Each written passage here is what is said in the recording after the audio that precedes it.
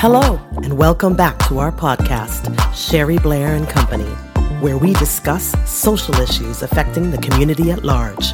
And now our host, Sherry Blair.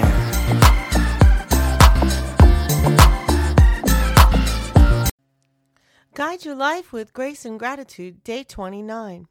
If you concentrate on finding whatever is good in every situation, you will discover that your life will suddenly be filled with gratitude, a feeling that nurtures the soul.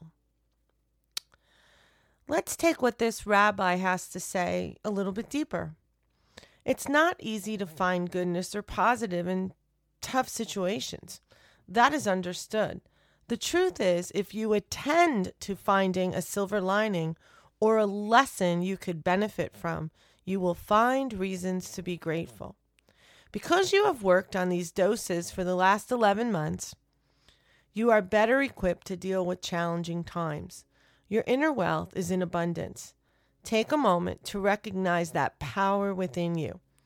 What do you notice right now?